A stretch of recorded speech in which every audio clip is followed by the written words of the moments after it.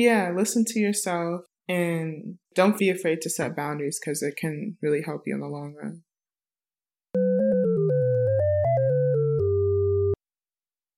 Hello world and welcome to Her Royal Science. Thank you so much for joining us for today's episode. Today, we'll be chatting with Jasmine Brown, a medical student at the Perelman School of Medicine at the University of Pennsylvania. She previously completed a bachelor's in neuroscience at Washington University in St. Louis, and she also obtained a Master of Philosophy at Oxford University, during which she carried out in-depth research and organized oral histories that were synthesized into her book, Twice as Hard, The Stories of Black Women Who Fought to Become Physicians from the Civil War to the 21st Century. I'm over the moon to be chatting with Jasmine today about her amazing new book, but let's start from the very beginning. Jasmine, what's your story? I first started thinking about medicine when I was in high school. I felt like I needed to know what I was going to major in college, and so I started thinking more about my different interests. And the big thing that stood out to me was that I wanted to understand why we are the way that we are. And that kind of made me think about psychology. But at the time, I wasn't able to take psychology classes at my high school. So I started taking online courses from different universities. And one professor in those classes, he introduced the concept of neuroscience as this marriage between biology and psychology. And that felt like a perfect fit for me because throughout school, I enjoyed my science classes and then felt like that fit the bigger picture idea that I was interested in. So started exploring neuroscience more. I actually did a neuroscience competition in high school that really cemented my interests. And so decided to major in neuroscience in undergrad at WashU and found out that research was an option. And as I was going through undergrad, I actually started to think about doing an MD PhD, but was really drawn to medicine of using this knowledge that I was interested in to help people when they're really most vulnerable. And so where are you in the medical stage? Obviously, as I mentioned in the introduction, you're in the midst of your medical degree, of acquiring your medical degree. Could you tell our audience a little bit more about that process? Because I know it differs from country to country. Yeah, because I know like in the UK, people go from high school straight into medical school, but in the US, you have to do a undergraduate degree first. So it was 4 years. It can be any topic, but you have to do the pre-medical basic science classes. And then we do medical school after, which is another 4 years. So as you mentioned, I took 2 years in between when I did my master's at Oxford, because I got the Rhodes Scholarship. So that was a great opportunity to kind of take a detour, explore something new. But now in medical school, I'm actually in my 4th year. So my final year, starting to finish things out. So yeah, I'm excited to be almost done with this stage of the training. And you have quite a few things going on in parallel. So not only are you finishing medical school, you've also written an amazing book, Twice as Hard. One of the things that I really appreciate about the book that you wrote is the fact that there is an emphasis on Black American women. Oftentimes, the people that we spotlight without even really realizing it are the descendants of recent immigrants from the African continent.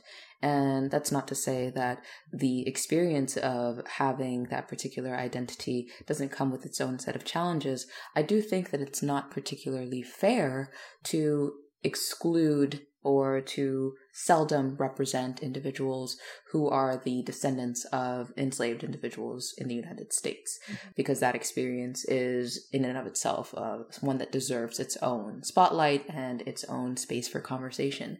I know you talk about this also in your book and some of the conversations that you've had with classmates about this topic. So can we chat a little bit more about that? Yeah. One big thing that I found in my research and also like looking at how it changed over time was in the early 1900s, there were specific efforts to make medicine a more elite space. They were trying to elevate the overall perception of medicine, because in the 1800s, they weren't viewed as highly as they are now. So they tried to get rid of people who were from lower socioeconomic backgrounds by making it harder to get in, more expensive to go through this training process. And that discrepancy has persisted to today. Like, the vast majority of medical students come from families who are from middle class, upper middle class, or wealthy backgrounds. The vast majority have parents with high earning professions. And so then when you look at that background, the like longer legacy, not just the individual, because of racism as it pertains to immigration, most of the Black immigrants that are able to get into the U.S. typically have parents who have higher earning careers compared to then African Americans in the U.S. who have been persistently excluded from those spaces, having discrimination in the work environment and the education system that has prevented our community's ascent socioeconomically. And so then if you have one population who on average has a higher household income, the African or like recent immigrant population compared to African American, then that wealth disparity that persists within the medical education system also persists within those demographics, that the community that has a higher earning like family background are going to be more well represented than the community that doesn't. And it's just unfortunate that then it creates tensions within our community as a whole, because I think it hurts us more than it helps us. And so, I think I wanted to speak to my experience and kind of like this writing, this book, as much as it was an effort to help other people, it was also a process of healing for myself. Of course. And so the different traumas or challenges I've experienced, writing resilience and the victories that have happened in my community have been a way to work through that. So how often do you then go back to your book in the toughest of times through this process of pursuing a medical degree? Is it a source of joy and a source of inspiration even now that it's published and you finished working on it? Definitely. So I was actually, even though I did most of my research at Oxford, I was doing the writing process about half the time that I was in medical school. So even like going back over some of my research as I was writing about these women reinforced that. And then even since the book has come out, I've also definitely like gone back to different portions of the book for my own inspiration. Like one example was having an advisor tell me that they weren't sure if I could be competitive enough for a surgical specialty. And me really taking that to heart. It's like, okay, they're the advisor. They have this insight. But then I was going through my book, reading about some of the women in it, one of whom was Dr. Marilyn Gadsden, who, when she was in high school, she had her school advisor tell her she couldn't become a doctor at all because she was Black, she was a woman, and she was poor. But thankfully, she persisted, and not only did she become a physician, but she became a physician who made a huge impact. Her research on sickle cell disease has helped to extend the life expectancy of people with sickle cell disease. And so she had listened to that advisor back when she was younger. She might not have gone on this path. And so me referencing that as I'm going through my journey is just a reminder that these negative experiences that I might have, it helps to take away, I would say, feeling like an individual issue, like maybe this is something wrong with me, and then seeing how my individual experience fits into the larger social context, basically. Another example, people telling me that, oh, you only got into medical school or whatever successful things. Similar, I heard when I was getting into college, like you only got in because you're Black, because of affirmative action. I knew my grades. I knew I was one of the highest performing students in my school, but still it hurt. But then when I saw other women, so one example in that case from my book, Dr. Louisa Murray, she was told a similar thing. And she was literally the highest scoring student in her class. Making that realization that, okay, like people are reusing the same tropes, the same messaging to prevent us from going after what we're capable of achieving, and to help me to refocus on people who are supportive of me, who don't hold those biases, and reminding me that I have to believe in myself. I'm so glad that you believe in yourself the way that the rest of us do, and seeing all the things, the amazing things that you're doing out in the world. We're so inspired by you. I'm wondering if there's anyone whose story you were surprised by. You got to someone's story and you went, oh my goodness. That could be, oh my goodness, I can't believe it, in an amazing way, in a shocking way. Is there anyone that comes to mind when I say that? Yeah, I would say Dr. Mei Chen.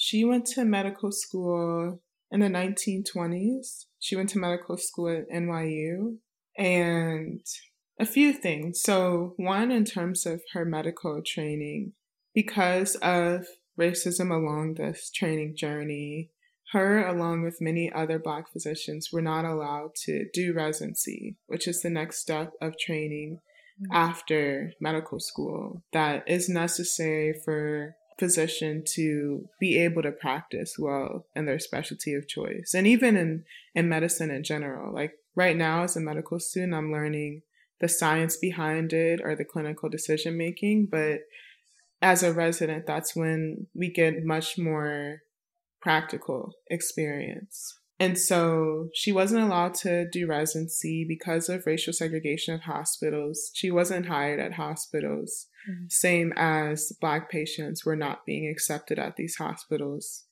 So she did a kind of apprenticeship style training, working with other physicians after medical school. And then she partnered up with a Black surgeon, and they would go to people's houses to perform surgeries when those patients have been turned away from hospitals because of their race. And it was really incredible imagining the scene when she would talk about using either the patient's bed or an ironing board as an operating table, or sterilizing some of the surgical tools in the oven or in the washroom where they wash their clothes. So it's really incredible the ingenuity they use to overcome the significant health disparity.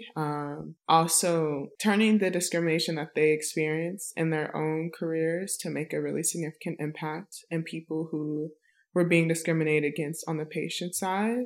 And then the other just cool side about her story, so she also was a musician. She was a pianist and had been trained in piano growing up. And while being a physician, she actually was an accompanist for Paul Robeson, who was a leader in the Harlem Renaissance. And that's where she practiced medicine. This is the 1920s, 1930s. This is during the Harlem Renaissance. And she would talk about stories where either one, she was playing at parties for Madam C.J. Walker, who was the first self-made billionaire, female billionaire, I believe, in the U.S., who was a Black woman. Or other times where she would be in coffee shops, and then writers who were leaders in the Harlem Renaissance, they would all come together and they would read some of the stuff they're working on, and she, along with others, would tell them what they think as they're doing their work in progress. So it was really cool learning about her connection to this other significant moment in history that I had learned about growing up. I wanted to kind of go back to someone that you mentioned, I want to say one question ago. That was Dr. Louisa Murray. So she shared in the book, quote, "You're going to have to make sacrifices to do something bigger than yourself, and that's always the case. But you've also got to make sure that you take all of those parts of your life and weave it together." So I'm wondering if we could talk about the different important aspects of your life. You have a lot going on. That's very, very clear. But what do you do to prevent burning out? And what advice would you give to younger you about making sure that you're kind to yourself and you show yourself grace, because you are exceptional, but I don't want you to be exceptionally burnt out either. You know what I mean? Yeah. Preventing burnout, that is a challenge, think within medicine itself, the training is very intense. Some of the expectations I don't think are the best. For example, one of my friends I just saw yesterday, he was talking about how he has a 38-hour shift starting today, which means it ends tomorrow. Yeah. And just these expectations for us to stay up for long hours, to sacrifice significant personal moments in our lives, like going to weddings, going to funerals. These are things that I've learned of medical students having to deal with, and definitely hearing about residents also. And there is a really high rate of depression, high rate of physicians taking their own lives. I've read that in terms of physicians taking their own lives, twice as high as the national average in the U.S. Yeah. And so that is difficult, and it's sad to see that in a lot of places within medicine, the culture towards the trainees or the physicians goes against the advice that we would give our own patients. Of course. So for me, how I try to prevent burnout, for one, doing other things actually is a source of a way that I cope with that, because like I really love writing. I love trying to make an impact in this different way that taps into my creativity. And it's something that along the path, especially before the book was actually published, people within medicine told me, like, maybe I should put it off, just focus on medicine, like, don't do the book. I would say, ironically, but also unsurprisingly, once it actually came out, a lot of people had changed their tune. But with writing the book, that was one example where I had to learn the boundaries that I was going to set. It's not fully rigid. There were times where I really did need to hunker down and focus on my medical training, but there were times when I could balance it and making that priority. So throughout this journey, and it's constant like reassessment, looking at how do I feel right now? What are the things that I'm spending time on? What are the things that I have kind of neglected? And am I okay with that? And then trying to reassess, like, okay, now I'm going to focus more on, one example is wanting to cook more. Like, that's something I hope to do soon. I've been working on exercising more, like just focusing more on my own health. So yeah, I think just a constant reassessment, because medicine is very demanding. I do have a lot of other things going on, and I think learning how to say no, and or like, can we wait to do this later, is something that I've been working on. Because they're like, especially when the book first came out, like it was pretty intense, like all the book events plus like studying for a big exam. So then I think the reassessment helped me of like, okay, I'm feeling overwhelmed right now. What do I need to do to make things better for myself? Okay, so that's the advice that you'd pass along. Reassess, reconfigure, and yeah, just listen to what's going on in your own heart, your own mind. Yeah. And make the best choices for yourself as an individual. Yeah, listen to yourself and realize that don't be afraid to set boundaries, because it can really help you in the long run. I love that. What do you think the takeaway message is from your book, Twice as Hard? For me, the takeaway is that, one, some of these systemic and social issues that were 100+ years old still persist today. Some maybe in a slightly different form, but they still persist. But also, as someone who's going through that journey in that environment, you can still thrive despite that. All that's left to say now is thank you. Thank you so much, future Dr. Brown, for joining me today and having this conversation with me, and for sending me your beautiful book. I hope everyone picks up a copy. Thank you.